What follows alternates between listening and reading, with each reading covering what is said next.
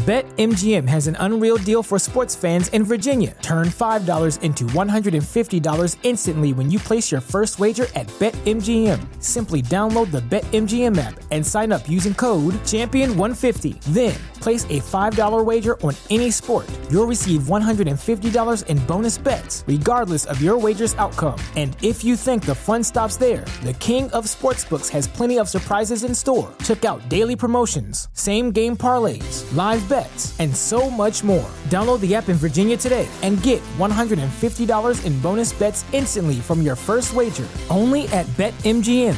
BetMGM and GameSense remind you to play responsibly. See BetMGM.com for terms. 21 plus only. Virginia only. New customer offer. Subject to eligibility requirements. Rewards are non-withdrawable bonus bets that expire in 7 days. Please gamble responsibly. Gambling problem? Call 1-800-GAMBLER. Promotional offer not available in Washington, D.C. Like in a Christmas movie. Merry Christmas, Santa. Merry Christmas.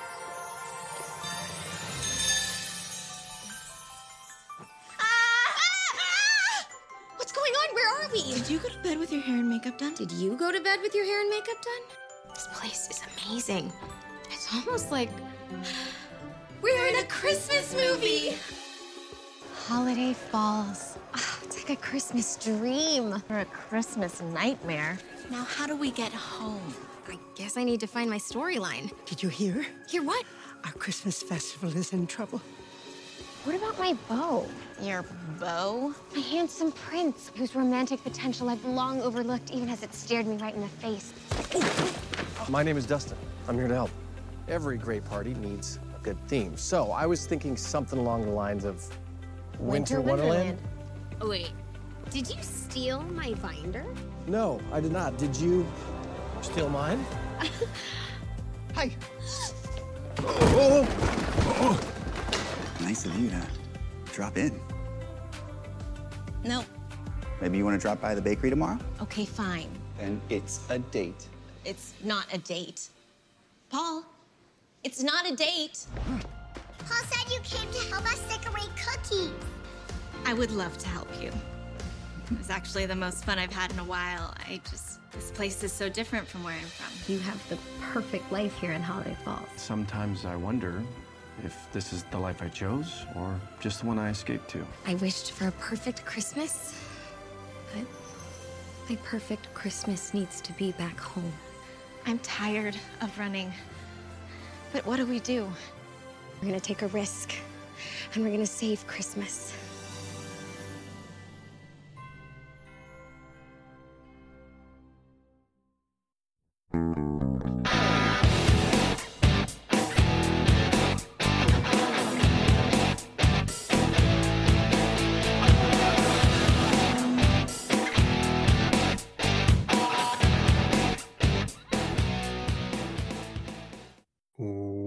Welcome to They Call This a Movie, testing the strength of friendships one terrible movie at a time. Subscribe to the podcast on iTunes and on podcast services by searching They Call This a Movie. We are part of the Main Damien Network, and to find more from us, check out the website at themaindamien.com or on Twitter, Facebook, and Instagram at The Main Damien. We're also now a proud member of Geek Vibes Nation. You can find them at gvnation.com. Welcome back to They Call This a Movie. This is Anthony Delvecchio, and with me as always is Dan Aquino and Mark Myers. Say hello, gentlemen. Hey guys, how's it going? Hello. Just a thought from this movie we watched. Do you think there's some towns that get their names after somebody keeps like pushing for it because they like the like they do in this movie? They do Holiday Falls after like somebody on the council was just like, come on, it's funny, let's do it, and finally they were just like, sure, whatever, Jeff, it's, you know. I think it's like they just try to think of the most corny name you could possibly think of for like a Hallmark type of movie, you know. I take it for both fictional, for the movies, and in real life towns that are like named for that. It's just one person was pushing for it, and finally the whole council just gave up and was like, sure. I mean, you would know better than us for coming from the state of intercourse and Jim Thorpe. Exactly. It's my favorite street in Philadelphia is there's a street called just New Street and like NEW Street. I'm just assuming that, but when they built that little, because it's only one block long, they built it and they were like, oh, we have to name this now. Yeah. The placeholder was New Street and they just never changed it. There's a a sign on my way in between my parents and my house that's just a sign, and it says Mount Misery and like it points to the right or something. Like, geez, Mount Misery. So on point with it. Yeah. That's where that guy's ex-wife lives. Am I right, guys? So this week, I don't know if we have so much to talk about, except I think Mark has something that he watched, which is different because it's usually the opposite. So I got turned on to this because the sorry to mix podcast here, but you guys will find this really interesting. You fucking bastard. They sneaking his way in. the Video Game Awards were this week, and I got tuned in with people talking about it. That at one point on TBS there was a Video Game Awards called Cybermania '94, which was hosted by Jonathan Taylor Thomas and Leslie Nielsen, and it may be the most like attempt to make a video game thing like the Emmys, and you could tell how like it had all those old like 90s graphics, like with everything was lowercase letters and like flashing on the screen, and they had the guy that does the voice of Bugs Bunny came out and did like a quick 3 in there for no reason at all, speaking in different accents. Wait, this was a video game or a video game award ceremony? Video Game Award ceremony. From the 90s. From the 90s. Yep. You spent your time this week watching a 25-year-old video game awards that aired on TBS? I had a lot of time on my Superstation? hands for certain reasons. The Superstation? The Superstation, yes. It came on at 8:05. But the best part about it is the thing on YouTube had the old commercials in it. So it had all these great 90s commercials in it, including the fact that they used to sell Big Macs 2 for $2. Damn, apparently. That's a deal. And my favorite part of the whole thing, it was before he had done anything, but apparently Will Arnett is in it as one of the like cut to people. Like, we'll go to Will Arnett in Secaucus, New Jersey.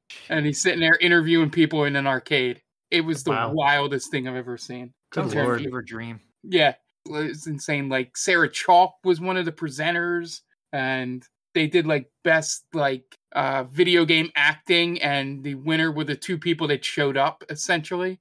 Because they did all the cutaways and it was the only two people there and they both won. Wow. Was this Sarah Chalk Roseanne or Sarah Chalk Grubbs? Yeah, if it was in the 90s, yeah, it would have been. Yeah. Good Lord. Man. So yeah, it was fun. And then Leslie Nielsen did this whole thing where there was a Back to the Future skit or something. It's insane. How much of this did you watch? It's about 2 hours. So about 2 hours. You could have watched Dune, man. I could have watched Dune. It was one of those things. You guys have had this happen to you before, where you start watching something and you just have to keep watching to see how much further it goes. Like, I'm like, this can't get any more 90s, and then the voice of Bugs Bunny shows up for no reason. Yeah, I mean, this week has been pretty busy for me. So this week is like, anytime I'm not doing something that I should be doing, I'm just like, oh my God, I've wasted 10 minutes of my life when I could have been doing something productive. So I haven't been having that week, so I can't really commiserate with you. I'm just saying in general, in your life. No, yeah, I get it. Yeah, just not this week. This week is not Anthony's week to dick off. But wow, yeah. That sounds super 90s. Was it presented by Surge? I don't know if Surge was out yet. There was like a Nokia watch commercial they played like 4 times. Okay. Remember the watches that lit up? Sure. Yeah. A whole bunch of stuff. The commercials were the best part, to be honest. Gotcha. Like, what was on? It was like Dr. Quinn Medicine Woman on at that time. Would that have been one of the commercials? Like coming up. What did they... on TBS? I don't think TBS had like... No. 94, like at best it would have been showing reruns of stuff like something. Okay. Yeah, it was the only thing I can remember is they kept running an NBA commercial. Yeah, that makes sense. And the McDonald's commercials with the 2 for 2 deals, which just made me sad. How did they turn a profit? How could that be profitable for Frito-Lay? Yeah. These companies. So if anybody's interested in train wrecks and have any nostalgia for insane 90s stuff, I recommend at least going through and scrubbing through the video. You'll see some good stuff. Gotcha.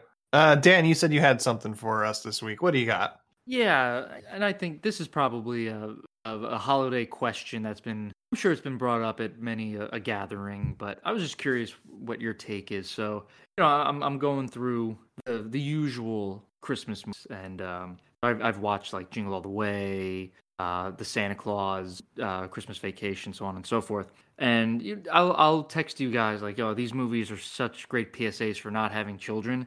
And I was curious, who is the worst child in a Christmas movie? Is it Jamie from Jingle All the Way or Charlie from the Santa Claus, the first Santa Claus? I will throw a third in there and say Please Randy from A Christmas Story. Okay. Although Ralphie too is kind of a dick too. I was going to say Ralphie's kind of a narcissist. Yeah. Of those two though, Charlie. Yeah, right. Charlie. Yeah. Yeah, just I doesn't tend to get that it. way too. Yeah. Yeah. Because Jamie's dad is a shit, right? Arnold Schwarzenegger. Yeah. He's selling mattresses up until he has to leave, right? Yeah, something along those lines, right? He's selling something like that. Yeah, he's a mattress salesman. And yeah, I don't really think Jamie's annoying, but he doesn't really do anything particularly wrong. Yeah, I think Charlie's just just more an annoying. asshole. Yeah, Charlie's just an asshole. Yeah. And he's just fucking up his dad's spot. His dad specifically says, "Hey, cool it on the Santa talk." And Charlie just does not get it. He even agrees with him. He's like, yeah, okay, we'll do that. And then just, immediately tells everybody, oh, I'm going to the North Pole with my dad again. Yeah. Man, yeah, it's crazy talk. The thing that bothers me with Charlie is he constantly complains, right? Like how come anything I want to do is stupid? Like, because this stuff is stupid, Charlie. Yeah. That's why the things you ask me to do are stupid. In the first act, Charlie is a terrible kid. And like he gets worse in the second movie. I don't really like the second movie. I've watched it a couple times. I always feel like I watch about 45 minutes of the second movie and then just like, all right, well, we're done with this. And he's worse there. But the first act, he's kind of insufferable, especially when they go to Denny's and he orders a chocolate milk and we just got regular milk. Regular milk's fine. He's got a big puss on his face. Yeah. Yeah, he's a little bitch. Yeah. I think Jamie is just, that's how I expect my child to be at one point or another when they're of the same age and there's a toy that they really want and I'm stressing myself out because I can't find the goddamn thing. My kid's like, oh, remember what the slogan of this toy is, Dad? Blah blah blah. Always keep your promises. And I'll silently curse myself, like, why didn't I just pull out? Always keep your promises if you want to keep your friends. I gotta go to here with this Turbo Man. Yeah, Charlie is just he's just a sad sack. Yeah, he's a wet blanket, really. He's a child of divorce, so cut him a little bit of slack. But yeah, and the mom, his mom, like when they're alone with Neil and him, she's just feeding him about how terrible his dad is, how shitty. Yeah. She feels like she's like feeding him like to dislike his dad. I could imagine that. Yeah, with her stupid Uma Thurman Pulp Fiction haircut. That was the style at the time. Was it? Style at the time? Maybe, I don't know. I was very young in that time period, but I remember seeing some housewives with that hairstyle. It wasn't super popular, but I'd say it was. I'd seen enough of it to remember. Yeah. But yeah, I was just curious. I know there's far more. There might be worse children in as well, but having just watched those two, those were two of the worst. Yeah, they're pretty bad. All right, I haven't watched anything. This has been a crazy busy week. So I've watched all the things that I've watched plenty of times before. I've watched Home Alone, Christmas Vacation. I watched It's a Wonderful Life. Yeah, that's about it. So I don't really have anything to talk about those movies. So why don't we take a quick break and let's listen to some ads so we can pay those bills, and we'll be back in a second. And welcome back. Now it's time to get into this week's movie. And this week was my week. And I picked a movie I'd never seen before. We've done plenty of Christmas movies before. We never really touched a Lifetime / Hallmark movie before. That's kind of by design. Those movies are kind of all the same. So it's just kind of like shooting fish in a barrel. But I kind of stumbled upon this while I was scrolling through Hulu looking for a Christmas movie to watch. And what drew me to it was that it was a little bit of a meta kind of nod to those movies. So I thought it was interesting enough in terms of the idea behind it to warrant a movie to discuss. And that movie is A Christmas Movie Christmas from 2019. And yeah, it's a movie. It's, I don't know if it, just by pointing out things about the genre you're essentially making a movie in is enough to warrant like irony, just because you're not really making a critique of it. You're not turning any of these what do we call it? Tropes on their head. You're just kind of doing exactly what you're calling attention to the tropes and then just fulfilling those tropes. So it's a little disappointing in that aspect of it, but I want to hear your opinions. Dan, where are you coming from A Christmas Movie Christmas? So, like yourself, I have never filmed Letterboxd, and one of the reviews was, like, oh, it's a movie that's in on the joke of a Hallmark Christmas movie. Like, oh, that's cool. Like, it'll be interesting to see how characters that are aware will interact with their environment. So I thought that, like, it's cool that it's in on the joke, but it still took itself far too seriously. And the way that the characters know what's going on, like, oh, well, we have to continue down this road. Like, well, that's not what I was expecting. I thought they were, like Anthony was saying, I thought they were going to kind of turn it on its head, where, oh, there's always free cookies, and someone's ruining the town. We got to save the town. And there's a guy or someone hasn't had the Christmas spirit, and they got to find the Christmas spirit. I thought they were going to kind of play around with it, and it really just turned it into your run-of-the-mill Hallmark Christmas movie, albeit a little more tongue-in-cheek with it. But I think they had a good premise, and they missed the mark on it.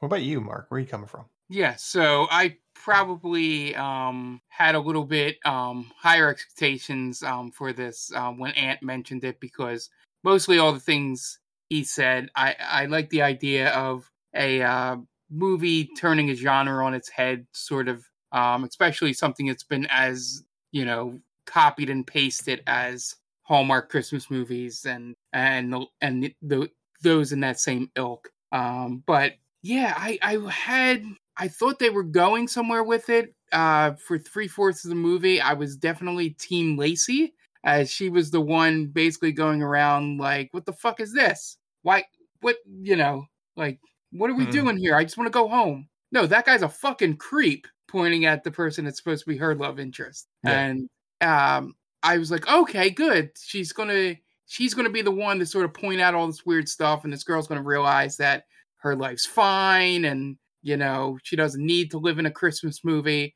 And then they get to the point where they could do that, and then they just completely just go, fuck it, we're just gonna end it like all these other movies end. Mm-hmm. And it really disappointed me in that fact.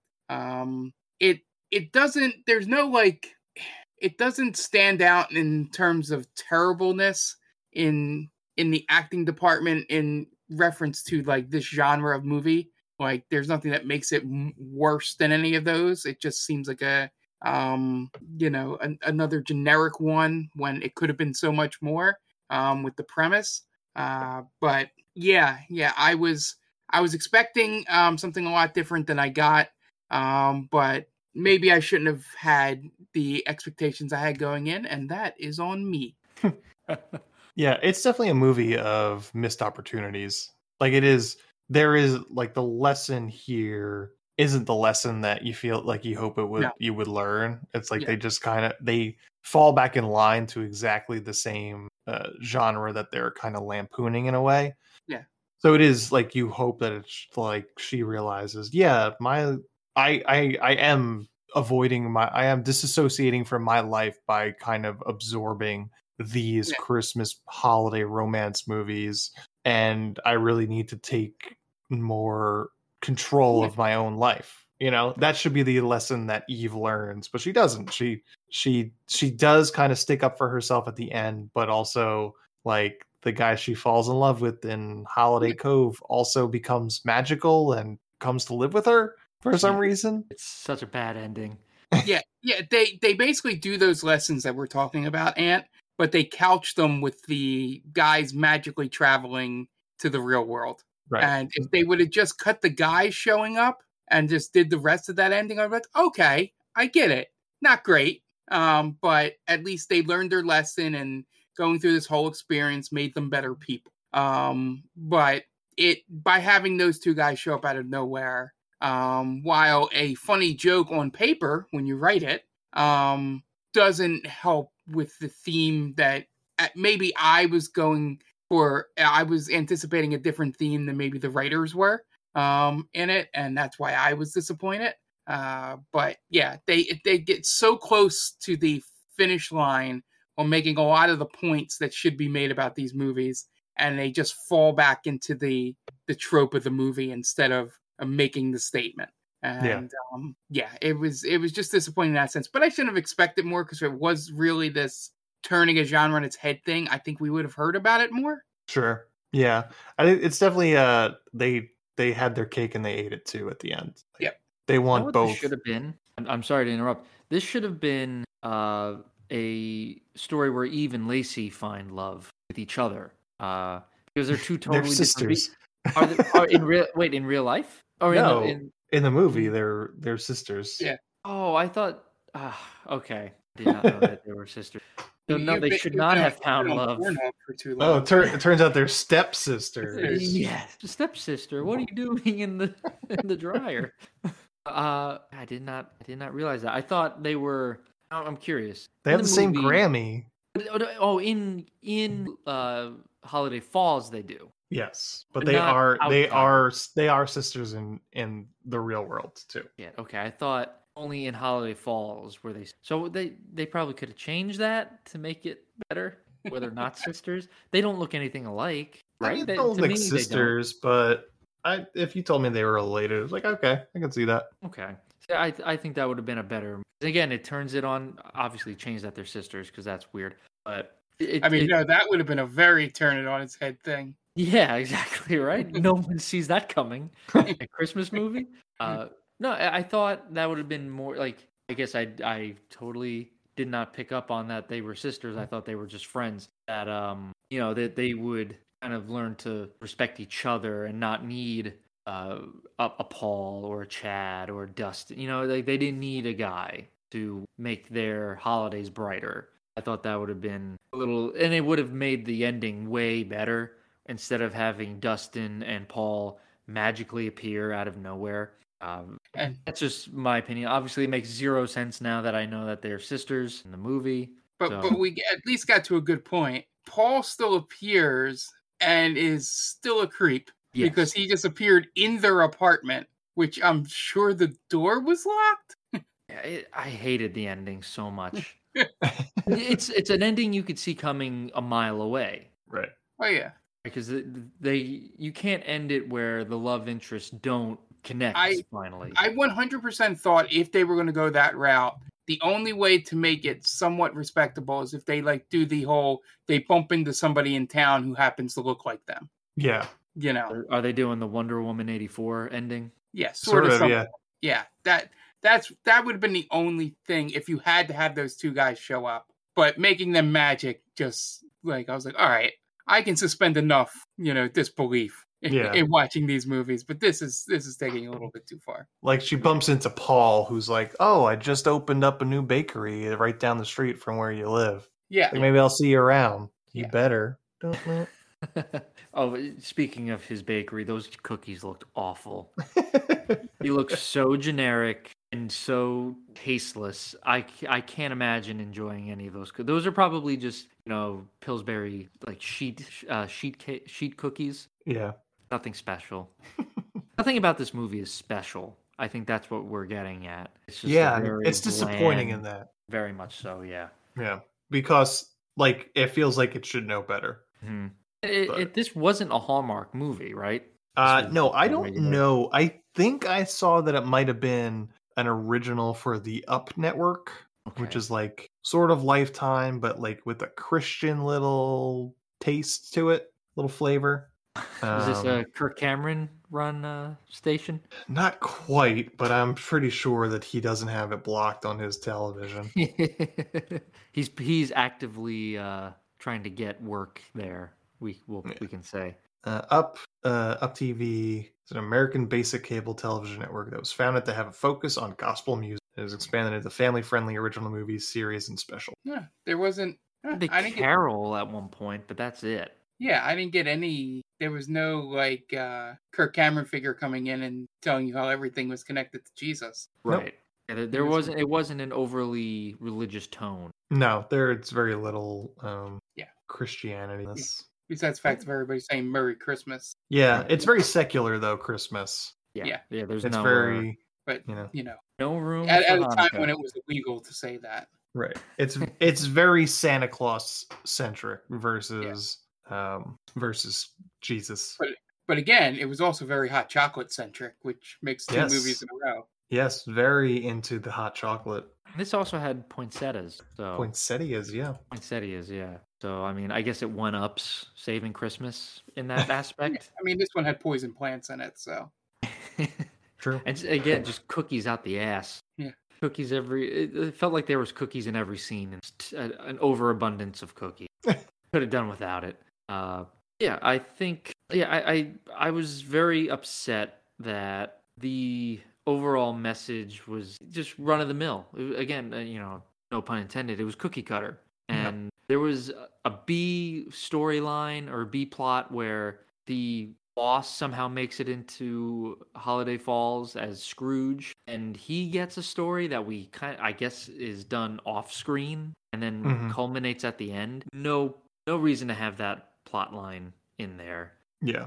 I mean, I don't know what it is. What do you guys? He's a Scrooge, and then at the end, he's looking at the Christmas tree, and he's like, "Oh, he's figured it all out." That was his moment. Well, it connects to what she says to him at the end, and I don't think they did a good job of showing that in Holiday Falls. I don't think so either, because it just seemed you see him in maybe one or two scenes in Holiday Falls, and then at the end, it's the little girl grabs his hand, and I realize it now. I know what Christmas is all about. Yeah, because she says something like, "You just needed some inspiration to melt your cold heart," or something to that extent. I guess stone heart or something. She says to him in the real world, and I guess that's what they were trying to go for. Like he saw whatever festival they put together, and that brought him out of his Scroogeness. Mm-hmm. Yeah, it's just it wound up being just as promising as the synopsis was. It just wound up being your run-of-the-mill Lifetime Hallmark romance film. Yeah, it was just disappointing because it felt like it was going to be more. And for a girl that watched so many of those movies, she made all of the mistakes. Right, she really did. Yeah, it's. I think the main issue with this movie was it felt kind of rushed. Anthony, you were saying that it was written by Paul and Lacey, right? Brian Doherty and Kimberly Doherty. Yep. So it felt a little rushed.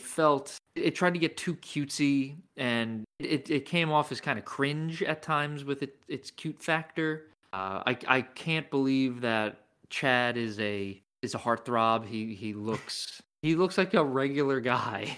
Yeah, he's a solid 6. Yeah, right. He's a regular dude. His voice is adequate, I guess, but I can't believe he's a famous musician. Again, he's got a dad bod going, super chubby face. He's not a dreamboat at all. When they first show him, because he's in the very first scene, that's who the love interest is going to be? Are you kidding me? Right. You could do better. Yeah, I think I turned this on before I really sat down to watch this. I was like, last Thursday or Friday, I said to my wife, like, "Hey, you want to watch this with me?" And she's like, "Yeah, sure, I'll watch this one movie with you." And in 30 seconds from that opening of seeing that guy's face, she's like, "I don't think I want to watch this anymore." Yeah, like, okay, right. I'll watch it some other time. So I turned it off immediately. But it missed the mark on a few things. Yeah. So, A Christmas Movie Christmas from 2019 was directed by Brian Herzliger.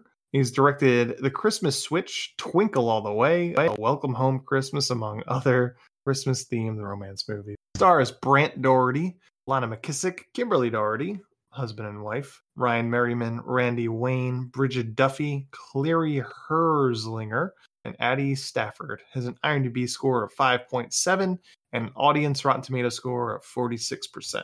And it obviously doesn't have any budget. You guys want to get into the plot? Yeah, sure. Can I just say real quick, the director's name, that's quite a name. Herzlinger. Herzlinger, man. Yeah, that is a name. That's a good director name right there. Brian Herzlinger. He should be directing good shit later on. Dan, what do you got for us this week? All right, just going to give a quick shout out to our good friends, Tia and Brittany. They have a podcast called Coffee Break with Tia. It's basically Tia and Brittany hanging out, discussing random topics. Just two friends shooting the shit, as I like to say. I don't know if they like that tagline, but I'm sticking with it. You can find it on Geek Vibes Nation. Go to gvnation.com, search Coffee Break with Tia. She's also on YouTube. Same thing, Coffee Break with Tia. You'll find all their videos there. Brittany streams on Twitch, Itty Bitty Brit. Go check her out. She's a variety streamer. She streams a bunch of different games. A lot of fun. So nice. They're both great people. Good friends of the podcast. Go give them a follow. Okay, great. And we're going to take a quick break, and you guys are going to listen to some messages from friends of the podcast. And we'll be back in a minute. Hey everyone, this is Steve. And this is Adam. And we're part of the Hop Nation USA podcast, Pittsburgh's #3 craft beer podcast. Join us every Friday for new beer reviews. We'll talk about the news, history, and homebrewing. Plus, we'll sit down with the best brewers and industry personalities that'll have us. So whether you're a casual drinker, a hazy boy hophead, or even if you're a whale hunting cellar hoarder, just search Hop Nation USA on Apple, Spotify, or your favorite podcatcher and join the nation.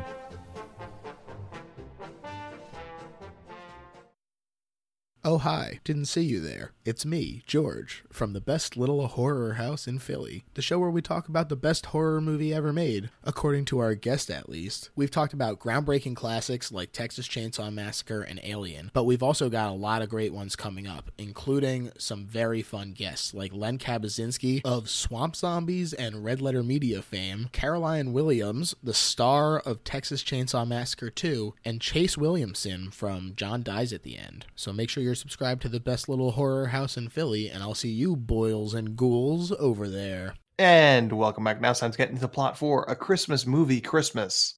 We open on a small mountain town in the middle of winter, and some quote-unquote hunk professes his love for a smiley woman in Christmas Cove. But it's actually a movie that a woman is watching while at work, which is bold. With a standing desk. Yeah. This is why her boss hates her. Yeah. Yeah, she's slacking off. The hunk, quote unquote, is played by Chad Matthew Monroe, a staple of these holiday romantic movies in this universe. And the woman watching the movie is Eve, and her sister Lacey shows up to retrieve her for the night and the holiday. It's Christmas Eve. Eve shows off some work she did as something extra to impress her boss, who shows up and tells her he needs something else done before the end of the day, which isn't actually her responsibility, and he doesn't even know her name. So then they leave, and later, Eve decorates the apartment as she watches the same movie again. So I want to jump in here. He asked her to do that thing and have it on her desk by the end of the day, and then she just fucks off with Lacey. Yeah. By the way. Yep. I mean, it's not... He's like asking her for some sort of timeline, but she's like a graphic designer. True. I guess that was the joke, but that was the thing that made me laugh. Yeah. It was like, hey, get this on my desk by the end of the day, and then Lacey's like, are we out of here?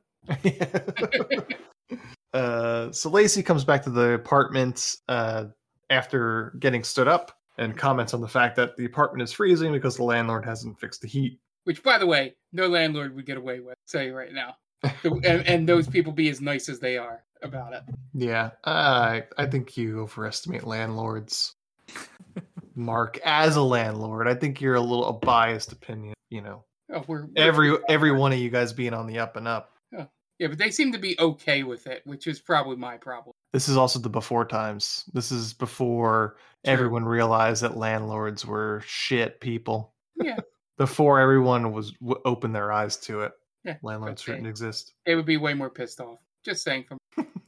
Well, Eve's a pushover, right? We learned that. That's true. Yeah. That's consistent with her characterization. And also, she burned the gingerbread cookies. That's a thing. You know what's weird? Like you mentioned, she's a pushover. When she's in Holiday Falls, she's not really much of a pushover. Like she takes charge of some stuff, doesn't she? She tries to, but then she gets bulldozed by Noelle. Oh, the ex-girlfriend. Yeah. Okay. Yeah. She doesn't like She doesn't like confrontation as a whole. That's kind of the reason why she ruins everything with both Russell and Dustin. This is just the name of the fucking romantic lead is Dustin in this movie. And again, he's not even good looking. Yeah. I think at least Paul's a good looking dude. Yeah. Brant is pretty good. Oh, his name is Brant Doherty. Brant Doherty is a good looking dude. He kind of reminds me. I don't know if anybody has watched Fuller House, but he does remind me of Kimmy Gibbler's brother in it because he's got that same golden retriever energy. Imagine going through life with a name like Brant. They're good dogs, Brant. You couldn't even name him Brent or Brad. Or Brad, right? It's right there. They argue over what they're going to watch on TV because Eve wants to watch Return to Christmas Cove, the one where they return to Christmas Cove, and Lacey wants to watch True Crime. And Eve's decorations blow fuse, and they decide to go get hot chocolate. They get their hot chocolate, and Eve talks about how much she wishes that life was like one of those Lifetime-style Christmas movies. Lacey basically says Eve is using these movies to disassociate from the real world, and Eve doesn't necessarily say that she's wrong. And a Salvation Army Santa overhears Eve say that she wants the perfect Christmas, and asks if that's really her wish. She says yes, then gives him some money. Then Lacey does as well, and they head home. They fall asleep on the couch. When they are asleep, magic lights light up the room, and when they wake up, they're both in a big comfy bed dressed in Christmas pajamas. Confused, they look at each other and realize their hair and makeup are done, which they don't seem to mind, but then they head to look out the window and don't recognize where they are. So they think they've been kidnapped. So they go downstairs, armed with a candlestick and a decorative snowman, and they meet an older woman armed with a plate of cinnamon waffles. She seems to recognize them as her granddaughters, but they've never seen this woman before in their lives. Regardless, they sit down to breakfast, and they're basically the best waffles ever made, talking with the old woman that they realize that Eve's wish has come true and that they are in a Christmas movie, to the delight of Eve and the disdain of Lacey. And Eve bought in as soon as she ate the Oh, yeah. This could have been a kidnapping, and she was okay with it. Yeah. I find it funny that you had to pay Santa to make your wish come true. If you're good at something, never do it for free. I guess. Right. There you go. Santa's like, I've been doing this for too long. Yeah. I've missed out on millions. Not anymore. Yeah, he's got feet pics to sell too. Oh, jeez. Are you saying Santa has an OnlyFans? Of course. Yeah. Man, that's unfortunate. Times are tough at the North Pole. I was trying to think on my feet and try and come up with an OnlyFans pun that had to do with Santa. I can't think of one. Yeah. It's just not meant for that. Nope. I think OnlyFans is like the joke itself. So Right. it covers everything. It covers like, can you imagine in Aladdin, he summons the genie, he's like, all right, man, I'll turn you into a prince. That's gonna be $10. It kind of defeats the purpose, genie, you know? And he does a little song and dance about why he needs the $10. Yeah. Because I'm addicted to crystal meth. Done in Robin Williams' voice, it's much more whimsical and fun. R.I.P. They go walking down Main Street, and Eve is so excited. They see all the smiling faces, carolers. There's even a newspaper announcing a marriage between a prince and a commoner, just like a Lifetime movie, and a poinsettia farm right there in the middle of town. And then they see Santa and children lining up, and they meet a precocious little girl named London, who all she wants for Christmas is her dad to come back, because we find out later he's at war. So even in Holiday Falls, there's war in this magical world. And I'm glad it wasn't as dark as I thought they were going to go with. So come back in a bag. Dead. Oh, how can you imagine that? Like they wheel him out. Like, oh yeah, here you go, little girl. Here's your wish. She's just talking with Lacey and Paul, and then all of a sudden two officers come up to her and hand her a letter. I didn't even go there. But yeah. Hand her the folded flag. Yeah, London's like, "Can you read this for me? I can't read." And then Lacey has to read it. Your dad was killed in action, possibly by trying to secure Hezbollah. Like she has to like think on her feet, like, oh, yeah, Dad is he's staying for a little while longer. He re-upped. He regrets to inform me he will miss Christmas. And maybe every other one. Maybe the next few Christmas. Yeah, poor London. Yeah. And they see Santa granted the wish, so Lacey cuts the line of children to interrogate Santa and demand some answers. He says that they have to see the wish through before they can be sent back home. I can see this out because I think that would be a more interesting movie. Sort of. I mean, all these movies all these Christmas stories that deal with magic are, cut from the same cloth. Like It's a Wonderful Life is sort of that same vein, right? Sure. Yeah. But so then they realize that they have a week before Christmas, so that they have a week to see the wish through. Then a grandma comes up with important news about how the Christmas festival is in trouble because the festival planner has to go see his sick relative in another town. So Eve volunteers her and Lacey to save the festival. So that's their what they have to do. That's their task for this. After buying presents for Grandma, Eve wonders where her romantic lead is. And then right on cue, she runs into the handsome single owner of the local inn who is looking for Eve so he can help her with the planning. After that, Lacey wonders what her role is in all this. And then they run into Chad Matthew Monroe, who is Eve's boyfriend, much to Lacey's dismay. Chad Matthew Monroe is supposed to be named Russell, some sort of international pop star. He walks them home to Grandma's, then goes back to the inn, and Grandma brings them in to have some of her many cookies and to decorate. But first they must change into their some ugly Christmas sweaters. Yeah, so one thing back from they were in town, I did like the one running gag that people were giving away things for free in the town. And it was sort of like, how does this help? Right. Like, how can you run a business like this? How can that be beneficial for Frito-Lay? Exactly, yeah. It's is that a trope in, maybe one of you guys might know better, is that usually a trope in these movies that no one pays for anything? It's probably a lot of times it's like, it's on the house. Okay. It's the Christmas spirit, Yeah, or it's a free sample or something. Yeah. Man, they're going to be hurting next year. The bottom line, I really should not have given away 24 cookies. Yeah, the joke in this movie is that, a poinsettia plant is something a little more expensive to give away than one cookie. Yeah. And I think that was the joke they were going for. Also, there's a poinsettia farm in the middle of the town square. Yeah, exactly. They're probably like, the cash drawer is light today. It's like $47. We made a profit. I would like to see the scene where the boss comes back. What do you mean we didn't make any money? Not all the poinsettias are gone. Like, oh well, I couldn't say no to all the smiling faces. You idiot! I'm gonna lose my house. You're fired.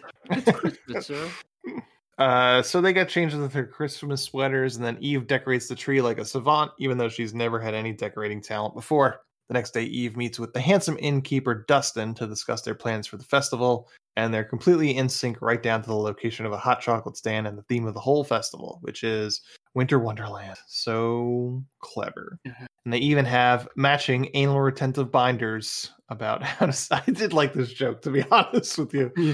They both had binders that had their pictures in it for no reason of their 13 or 12 point plans to save the holiday festival. The one design joke I liked is how their photos were both like complimentary of each other. Yeah, like they were both showing something off in the same location.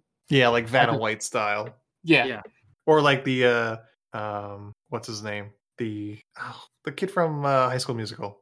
Zac Efron. Zac Efron pictures. The memes. Yeah. I was very worried for a moment when you said anal and then binder. Like you made that sound like anal bead kind of thing. Like I don't remember that being in this movie. I must have been watching a different movie. He might have been. Christmas movie, Christmas XXX. Yeah.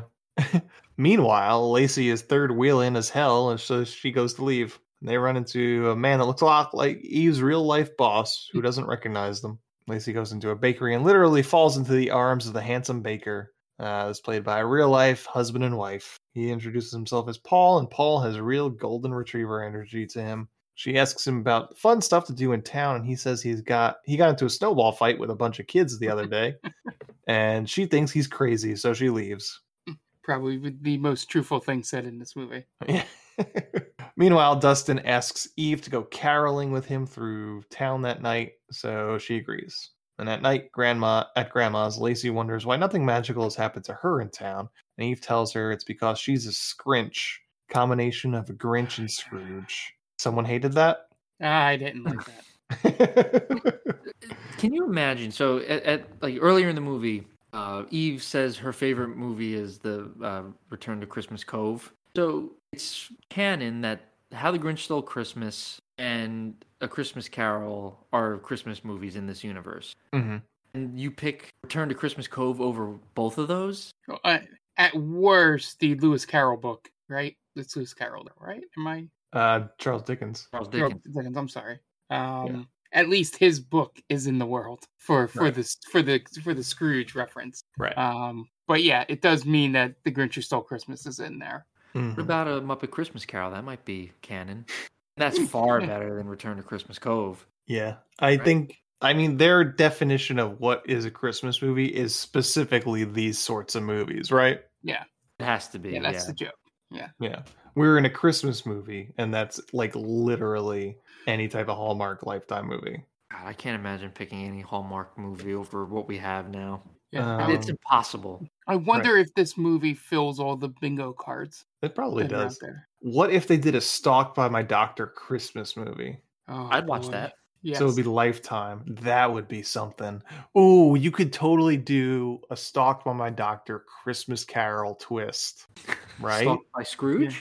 Well, like Stalked, so it's Dr. Beck, okay. But you just do a movie that's just like a send-up of A Christmas Carol. Now, is he visited by victims, former victims? Yes. He's visited by versions of himself, like Vacation Back. That's even better. Yeah, and that just means more Eric Roberts. Yes, absolutely. The more Eric Roberts, the better. The ghost of Christmas Present is the one who wears the Hawaiian shirts. Yes, Vacation Back. Yes, yes. This needs to happen. Oh man, let's get Lifetime on the phone. This is the one. You gotta edit this all out. Yeah. This is the one. No, like think about it, right? The ghost of Christmas Past is like all the women that he, like the first time he stalked a woman, and then obviously you go to the future, and it's like him being stabbed to death by one of the future women he stalks, I guess. Just like getting brutally murdered. Like, oh, I can change. I'll be more careful. I won't get caught next time. You're missing the point. That'd be great. That'd be so great. Like the twist of A Christmas Carol is that he learns the wrong lesson. Yeah, because that's so on brand with him. Yeah. Oh man. I'll use a different sedative next time. Knocks him out for even longer. Yeah, let's just end this episode right here and let's go write this movie. Yeah, we can't get any better. We literally we have peaked. Yeah. So then Russell comes to the door as a surprise and meets Grandma, and then they have dinner where Eve asks Russell to perform at the Christmas festival, and he also kind of acts just rude in general towards everybody. Just kind of acts better. A commoner. Yeah, and he thinks it's great PR to do this Christmas festival, so he's in. And he gives her a necklace with Christmas colors and leaves. Then Eve immediately leaves to go caroling with Dustin, and Lacey goes for a walk so she doesn't have to bake cookies with Grandma. Then a knockoff version of that Josh Groban Christmas song plays as Lacey sits outside a coffee shop on her bench by herself. I couldn't tell if it was the Josh Groban song knockoff or a Where Are You Christmas knockoff. But I'm pretty sure I felt like it was the one from Polar Express. Yeah. That's Josh Groban, right? Yeah. Yeah. Magic. You know that one. Pretty good. That song. I immediately turn the radio off if I hear that song. That's one of the worst Christmas songs to have come out in the past 20 years. Yeah, it's not great. Yeah. I don't really like Polar Express though. Me neither. I don't find it's Josh Groban and Michael Bublé. I cannot stand Michael Bublé. He is standing on the shoulder of giants when it comes to Christmas music. Yeah, because he can't write a song himself, right? He cannot. No, I'm Sinatra 2.0 essentially. Yeah. Poor man Sinatra. And I had on the way to work, I've been listening to Christmas songs, and I'll put on a playlist like, oh, give me top 100 Christmas songs, and there's far too much Michael Bublé in there. Yeah, that's the problem with like Pandora stations too. It's like if you do like modern Christmas, it's all Michael Bublé. Terrible. And then it's like terrible. All right, Where's then my give me Harry Connick Jr.? yeah. Then it's like give me classic Christmas songs, and then it's all like the standards, guys. It's like where's like the '80s songs? Where's a very special Christmas in this mix? You know, I want to hear Madonna sing Santa Baby. You know, yeah, or Bruce Springsteen, Santa Claus Comes to Town. I want to hear Paul McCartney sing about witchcraft. Yeah, absolutely. I'll tell you a song that doesn't get enough play on the radio, in my opinion. Billy Squier, "Christmas is the Time to Say I Love You." Yep, fucking rocks. I love that song. Fucking slaps, bro. It slaps. Oh, it is There you go, so... Dan. You finally found a song that slaps. It's great. I love that. Tom Petty. It's Christmas time. Was it It's Christmas Time Again? Yep. The Kinks, good. Father Christmas. Oh, so good. I just heard that song last year. I had no idea it existed. Mm-hmm. Great one. So good. We digress, I guess. What were we talking about again? This movie. Extreme's got a good Christmas movie. Can't remember which song. It's got a good Christmas song. I never heard that. I think Slade has a pretty good song too. I feel like we've talked about this on a past podcast. I think last year we talked about our favorites that were in the Christmas Time Again. Christmas Time Again. I don't know that one. That's a good one. That's on a very special Christmas too. Okay, check that out. Just real quick, did you guys ever see the? Because Mark brought up the witchcraft. Did you guys ever see the meme of it's from the Get Back documentary? And it's Paul saying, "Hey, maybe we should write a song about just having a wonderful Christmas time." And it goes around the room. It's like, no, fuck no. And then the next one is Paul saying, "I have to break up the Beatles." That would be such a great twist as to why it's not Yoko.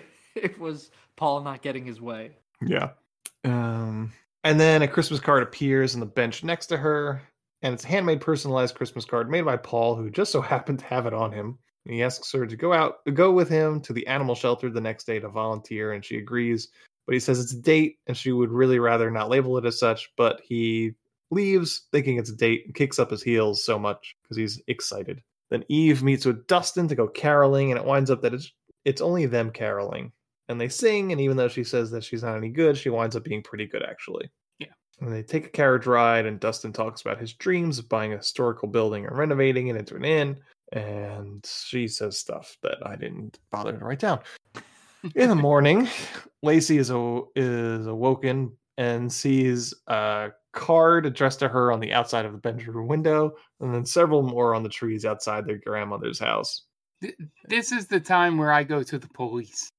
If I'm this is the part where the movie's going in the right direction. This is what I want to see. This is I want to see the story progress and him just not getting it and get increasingly creepy, all in the name of because it's Christmas. But it just falls into the same trappings that it's trying to lampoon. Mark, yeah, they make a joke. How great would it be if she goes to the police and it's Reginald Val Johnson? Ghostbusters. Mayor's here to see you. Man, that'd be so cool if he's the only policeman in the entire town. That would be great, and I'm sure they could have called. Yeah, he would absolutely do that. And I like how they pass off the fact that he drew her sleeping as something cute. Pretty funny too. That's a good moment. That is a good moment. I like Paul in this movie. There's a movie there. And it probably ends with Lacey's head severed, probably. Sleepaway Camp style? Yeah. Oh boy. That would be so dark. I dig it. Yeah. Eve says that she wants to break up with Russell because she likes Dustin, but Lacey says that she's not exclusive to him and just stick with both of them because he is an international pop star after all. Then Lacey goes to talk to Paul about his stalkerish behavior. So later, Eve and Dustin get the town square ready for the festival. And Noelle, Dustin's ex, shows up and struts her big city energy all over the place. Yep. She sticks her nose into the festival and into Dustin and Eve's relationship. And then meanwhile, Lacey goes to see Paul, who's making cookies with the precocious little girl London. Lacey tells Paul that he has to stop giving her cards because it's creepy and weird. But then London takes one out of his pocket and guilts Lacey into taking another one, which is literally just a drawing of her sleeping from the perspective of her bedroom window. It's a great. This is a great moment. This is the best moment of the movie. The underrated moment of this, you're making me remember, Aunt, is the fact that she says this is the last one or something like that, and then he looks in his pocket, or no, don't draw me sleeping anymore. He looks in the pocket, and there's like 6 cards. I was like, that's pretty. Yeah. Meanwhile, Noelle is really starting to take over the festival planning and starting to turn it into a real big city sort of thing, which is not like Holiday Falls at all. No. Minimalist. What's this shit? Yeah. Lacey and Paul say goodbye to London, and Lacey tells Paul that she can't remember the last time she had this much fun decorating cookies with him. She talks about how she doesn't usually stay in one place very long. She wishes she could talk to Santa. And he says, sure, I'll take you to him. Meanwhile, Dustin and Eve get closer and almost kiss, but then she remembers Russell and feels like she can't kiss him. And Paul takes Lacey to see Santa, who magically appears in the town square. She tells Santa that she doesn't know why she's here in Eve's wish, and he tells her that she had a wish too, and that maybe she should work on getting her wish by giving people a chance. I like Paul's reaction to Santa. It's like it's no big deal that he just appears and disappears. He's like, oh, Santa! Oh, there he's usually over there. Oh, there he is. Eve goes to break up with Russell, and before she does, he apologizes for being an ass in front of her sister and grandma, and now she falls for him. Typical abusive relationship. Yeah, big time. The sisters reconvene to talk about how they both failed to break up with their respective suitors, and Noelle overhears Eve talk about how she was planning to break up with Dustin. Lacey goes to talk to Paul and invites her to dinner with Dustin and Eve, and he says he'd love to.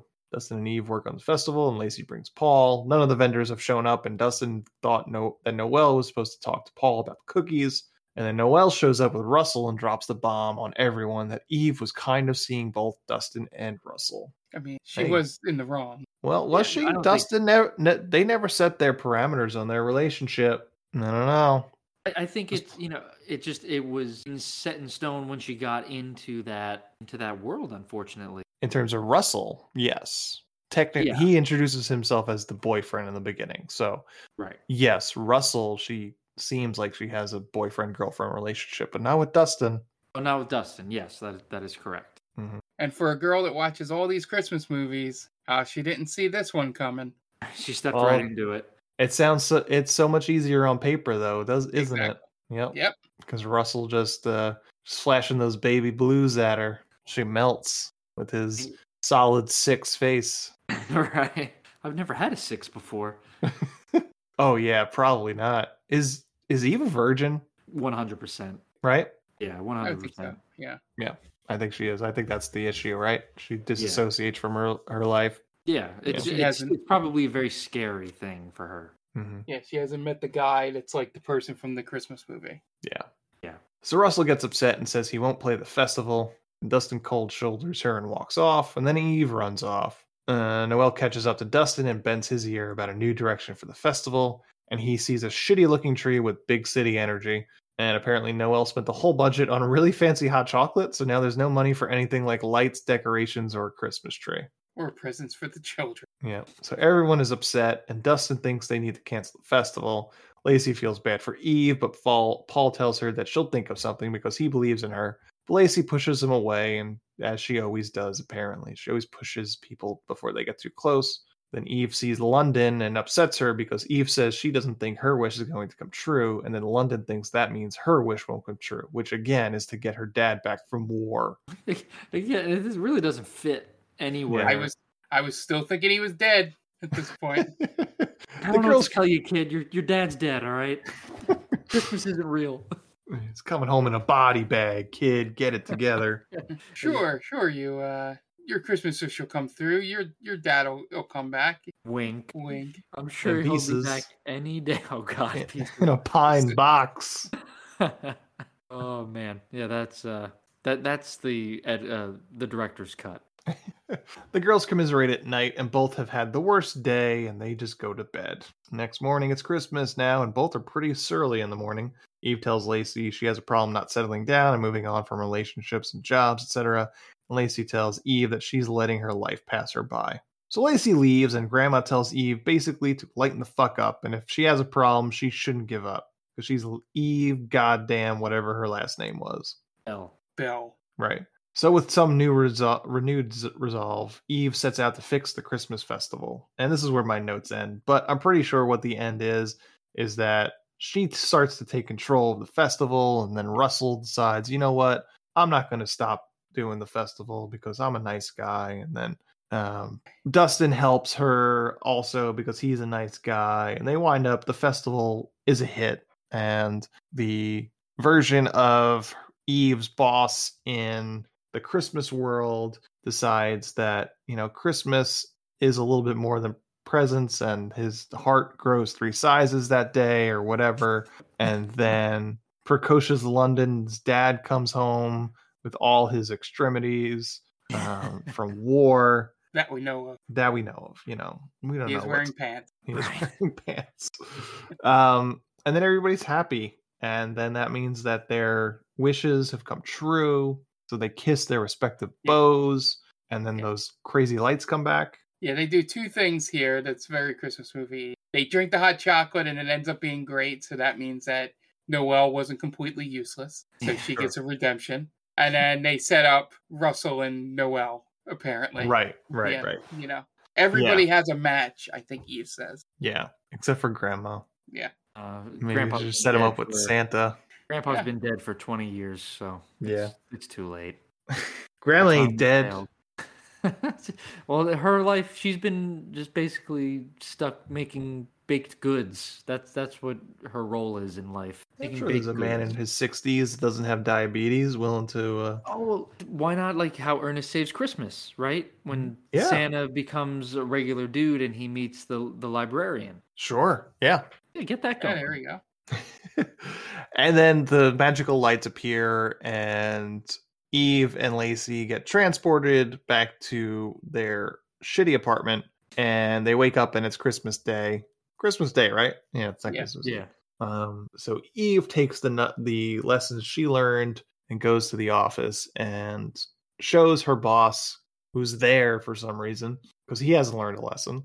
Yeah. I don't know. Like, I want to, like, is that part of the story? Did he get trapped in, like, he doesn't have memories of being in that world, right?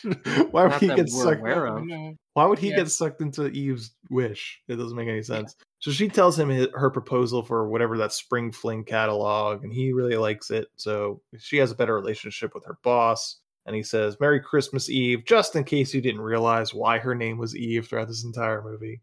Yep.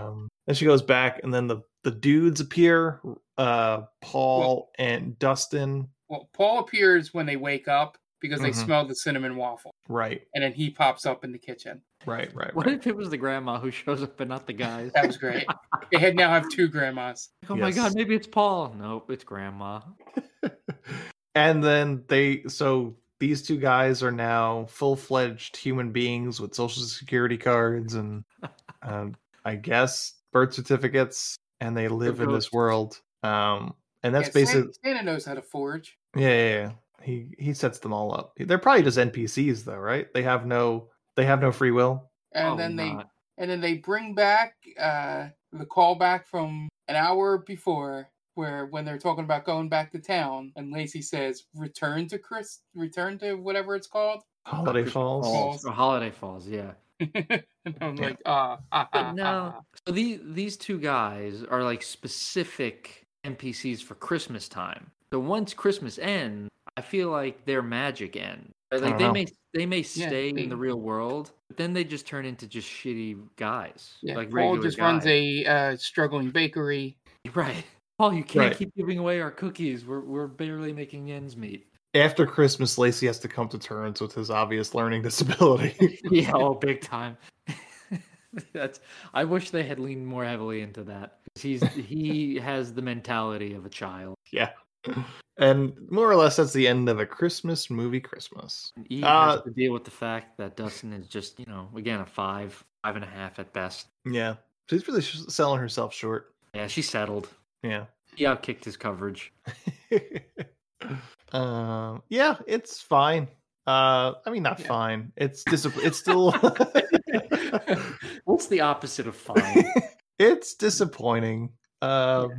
Because it has such it's a clever idea. that they don't really see through to the end. Right. Yeah, this really should have been Eve and Lacey just pulling apart the tropes and, not needing a man to solve your Christmas woes or save the town. It's like, yeah, they're there. Like, no, we got this. We'll handle this. And Lacey finding joy from herself and not from falling in love. Because to me, I feel like that's the wrong message you're giving out. You could only enjoy the holidays if you're with somebody. No, I mean, I've spent plenty of Christmases alone. It's not terrible. Right. I think your self-worth comes from other factors. Yeah, and they could have had Eve or Lacey, one of them, be more like that person in like a time loop movie where they keep going, no, you're going to do this. Look, I do this and the tree is decorated. Why does that happen? Yeah. Right. Doing more of that in the movie. Yep. Yeah. All right. Well, that's all I got. You guys want to plug your shit and get out of here? I'm not going to plug anything of my stuff. Just I'll do a shameless plug for us. Leave us a good review on iTunes. We're on Spreaker. We're on Google Play. We're on a bunch of different shit. Just interact with us on Twitter too, @TheMainDamie. We're a lot of fun to talk to. Yeah, that's it. I have nothing really cool to say. Yeah. So we have Stranger Damies, our D&D podcast. By the time you hear this, it'll be 2 weeks to the finale, the final episode that we recorded. So be sure to check that out. We're on Instagram and Twitter @Stranger Damies.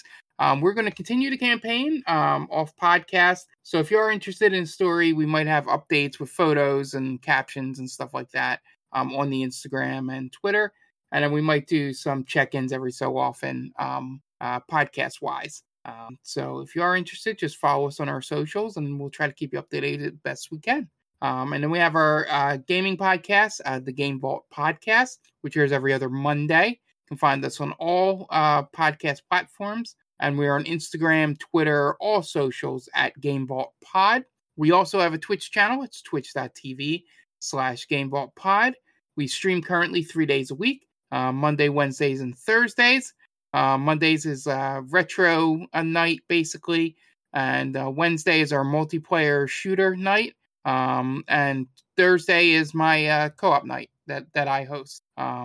Me and Jen just finished playing through according to the Game Awards, the 2021 Game of the Year, It Takes Two. So it was a fun ride. We had a good amount of fun with the episode, with the game. So be sure to check that out. Everything is on YouTube if you missed any past streams, or if you want to watch full playthroughs of things, they're on there.